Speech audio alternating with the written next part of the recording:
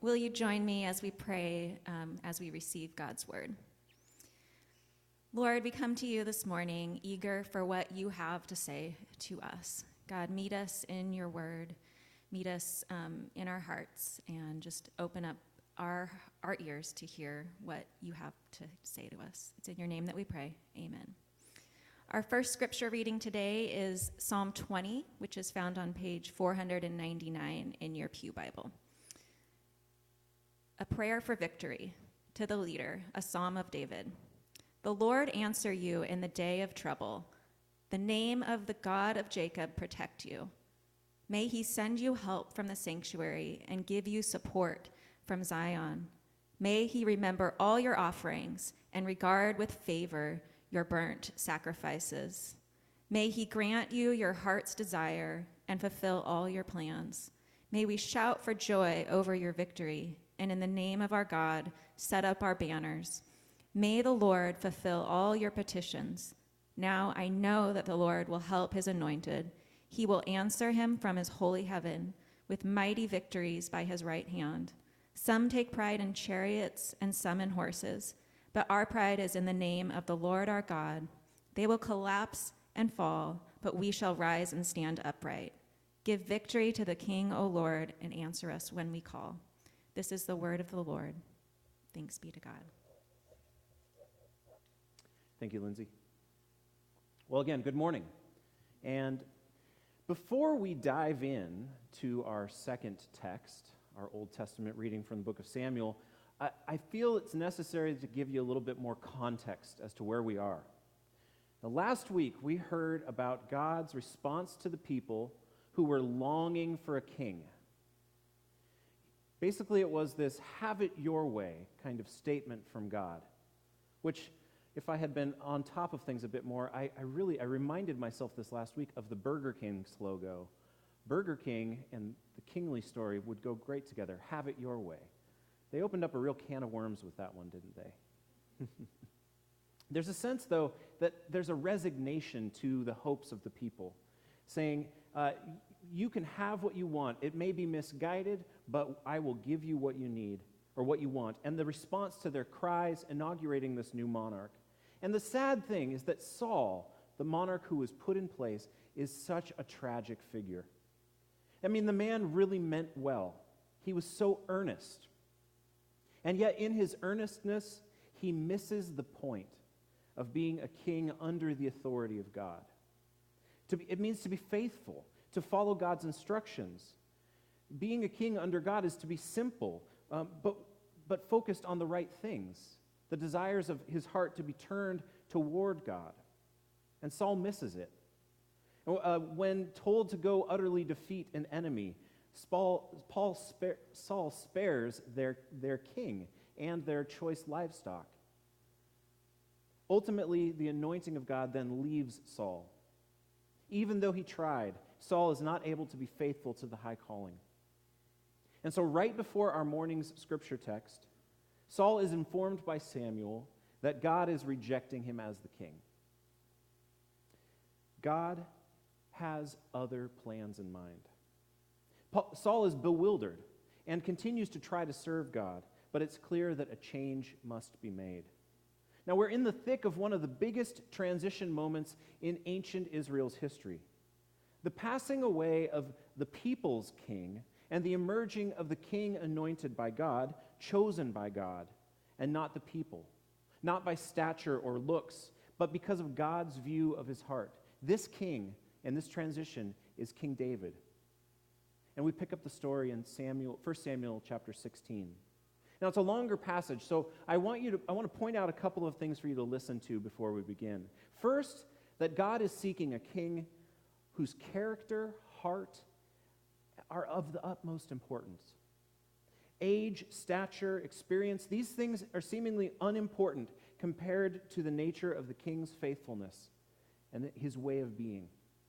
And then the second thing, at the end, we find a shift in God's presence from Saul to David. And it's swift and decisive. God is on the move, seeing David for all he will be. And God wastes no time looking back on what could have been, but swiftly, dynamically moves to usher God's people into a new way. Let's hear our scripture text. The last verses of 1 Samuel chapter 15 and then the beginning of chapter 16. Then Samuel went to Ramah, and Saul went up to his house in Gibeah of Saul. Samuel did not see Saul again until the day of his death, but Samuel grieved over Saul, and the Lord was sorry that he had made Saul the king of Israel. The Lord said to Samuel, "How long will you grieve Saul? I have rejected him from being king over Israel. Fill your horn with oil and set out. I will send you to Jesse the Bethlehemite, for I have provided myself a king among his sons." Samuel said, "How can I go? If Saul hears, he will kill me." And the Lord said, "Take a heifer with you and say, 'I have come to sacrifice to the Lord.' Invite Jesse to the sacrifice, and I will show you what to do. And you shall anoint for me the one whom I name to you." Samuel did what the Lord commanded and came to Bethlehem. The elders of the city came to meet him, trembling, saying, "Do you come peaceably?" He said, "Peaceably. I have come to sacrifice to the Lord. Sanctify yourselves and come with me to the sacrifice." And he sanctified Jesse and his sons and invited them to the sacrifice. When they came, he looked at Eliab and thought, "Surely the Lord's anointed is now before the Lord." But the Lord said to Samuel, "Do not look on his appearance or on the height of his stature, because I have rejected him. For the Lord does not see as mortals see. They look at the outward appearance, but the Lord looks at the heart." Then Jesse called Abinadab and made him pass before Samuel. He said, "Neither has the Lord chosen this one." Then Jesse said, "Shammah to pass by." And he said, "Neither has the Lord chosen this one." Jesse made 7 more of his sons pass before Samuel, and Samuel said to Jesse, "The Lord has not chosen any of these." Samuel said to Jesse, "Are all your sons here?" And he said, "There remains yet the youngest, but he is keeping the sheep." And Samuel said to Jesse, "Send and bring him, for we will not sit down until he comes here." He sent and brought him. Now he was ruddy and had beautiful eyes and was handsome. The Lord said, "Rise and anoint him, for this is the one." Then Samuel took the horn of oil and anointed him in the presence of his brothers. And the Spirit of the Lord came mightily upon David from that day forward. Samuel then set out and went to Ramah. Pray with me. God, in this text, we ask that you would shine the light upon your truth, the way that you have given us gifts and calling deep within us, things beyond what the world may see. And may we know that and receive that goodness today. In Christ's name we pray. Amen. Now, with this text today, I want to highlight 2 things: a teaching I have and a curiosity I have. As I read this in our context today, I hear a teaching and a curiosity. When I first learned to preach and speak publicly, a mentor of mine taught me that the most inexperienced speakers attempt to cram too many topics into their sermons.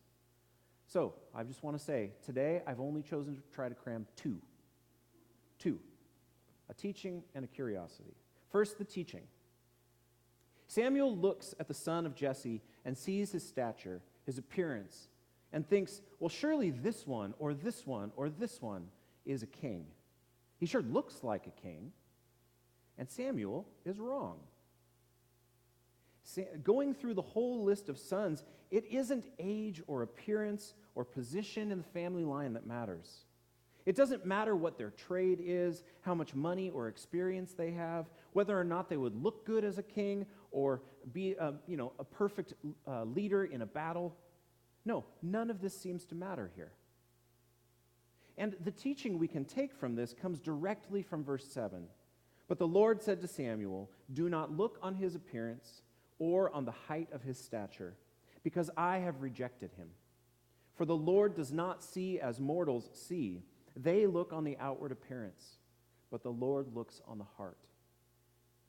Friends, hear this powerful, affirming teaching. What matters to the world in terms of position and privilege is of little import to God. God looks at what is in us, at who we are. And since we are beloved, good creations made by a good God who we bear the image of, God looks upon us with great hope and possibility for who we are capable of being. You and me and all of us, we are made good with a purpose.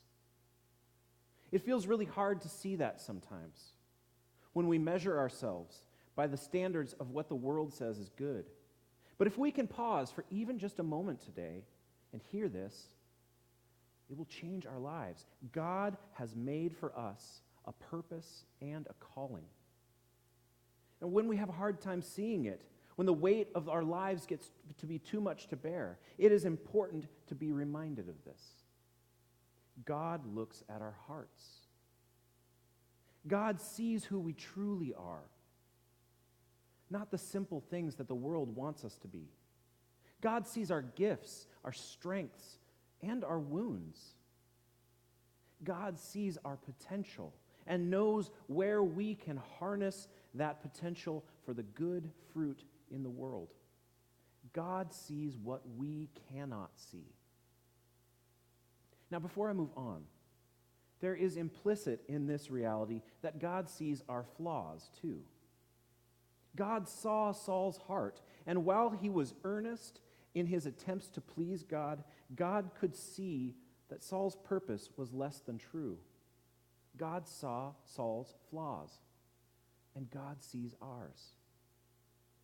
And the beauty of this exposing reality is that, again, our outward appearances that we put on, they cannot hide who we are in God's love.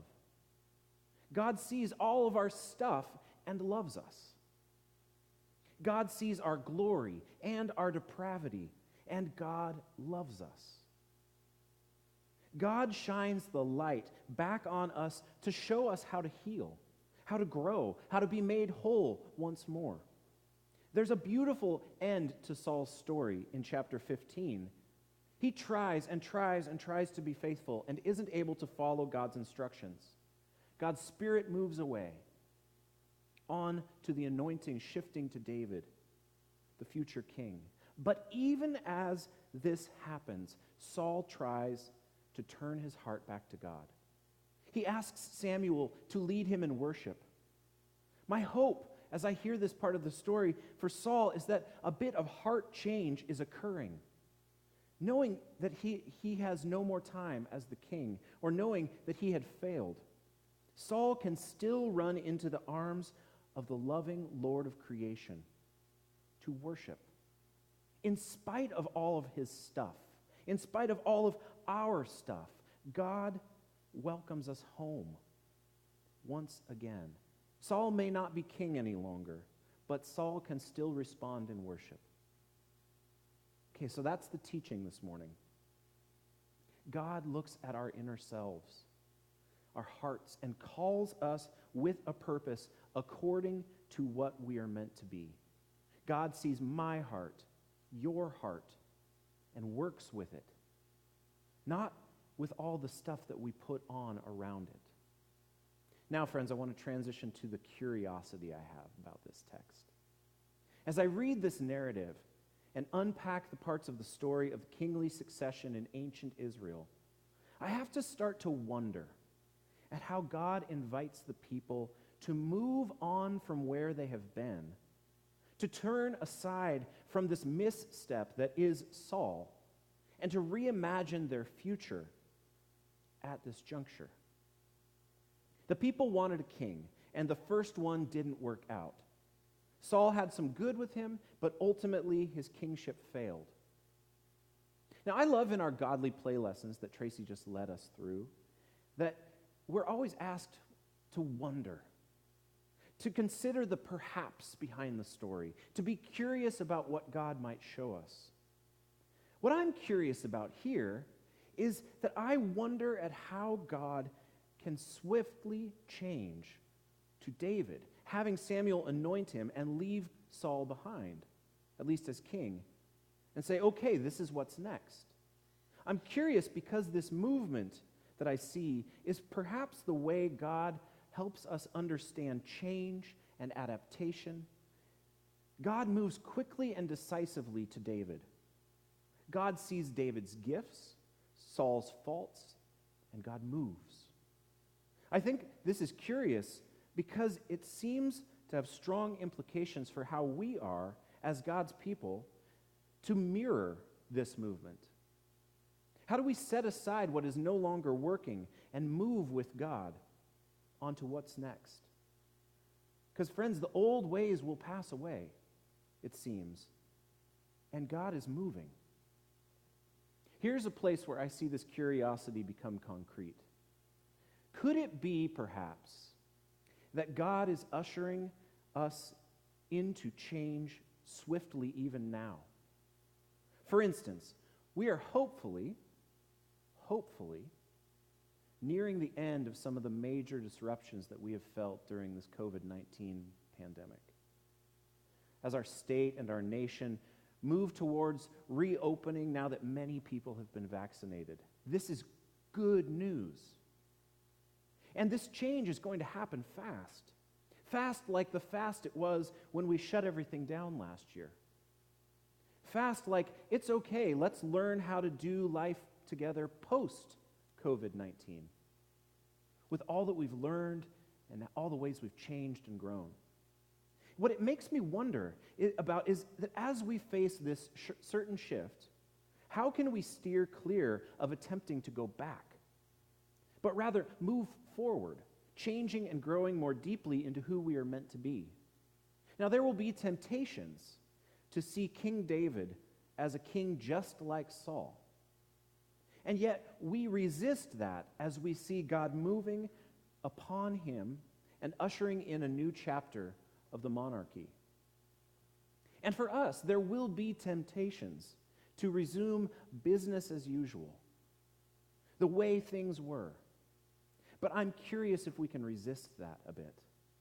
I'm curious, after this long year where we've tilled the earth of what's possible, venturing into this hybrid worship setup with more connections over digital platforms, with beautiful expansions in our music program here at the church, with video recordings and virtual choirs and people bringing their gifts to the surface. I wonder if this might be an opportunity for us to see God moving ahead of us and for us to keep up.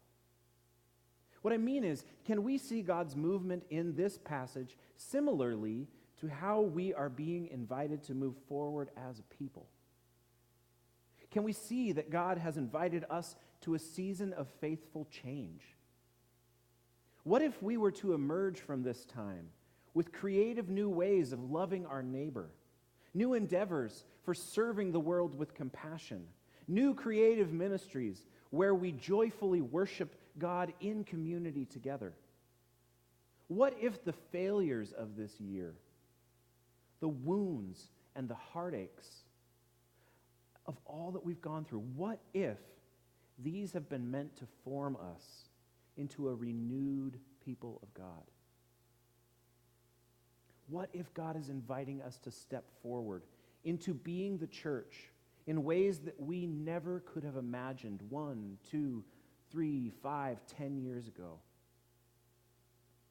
I've tried over the course of this year to gently nudge us in a pastoral way towards the comfort around these shifts that are occurring. I've tried to pastor this church in a way that helps us recognize the hope and the possibility of new things and fresh paths. And the unknown, we all know that it can be very scary. But it is also filled with great potential to be renewed in Christ's love, if we will step out into that unknown faith and trust in God's good plan. So I want you to join this curiosity with me and ask, what is emerging in you today? What is God calling us forward into as a community? And what if we combined this teaching with this curiosity?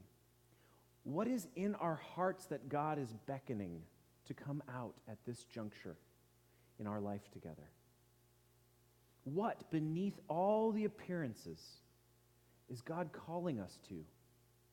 How are we being called to step faithfully forward in this moment? I want to wander around this question as a community. I want us to be curious about where God is leading us. I want us to accept the inherent beauty within ourselves and celebrate it in each other. And I want us to keep venturing forward, following the God who is moving, the God who sees us, and the God who loves us dearly. Will you pray with me?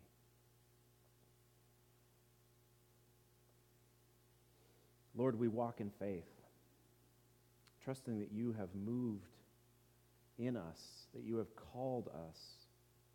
You have made us with purpose, deep care. Lord, may we pare back all the things that we put on in order to appear like we have it together.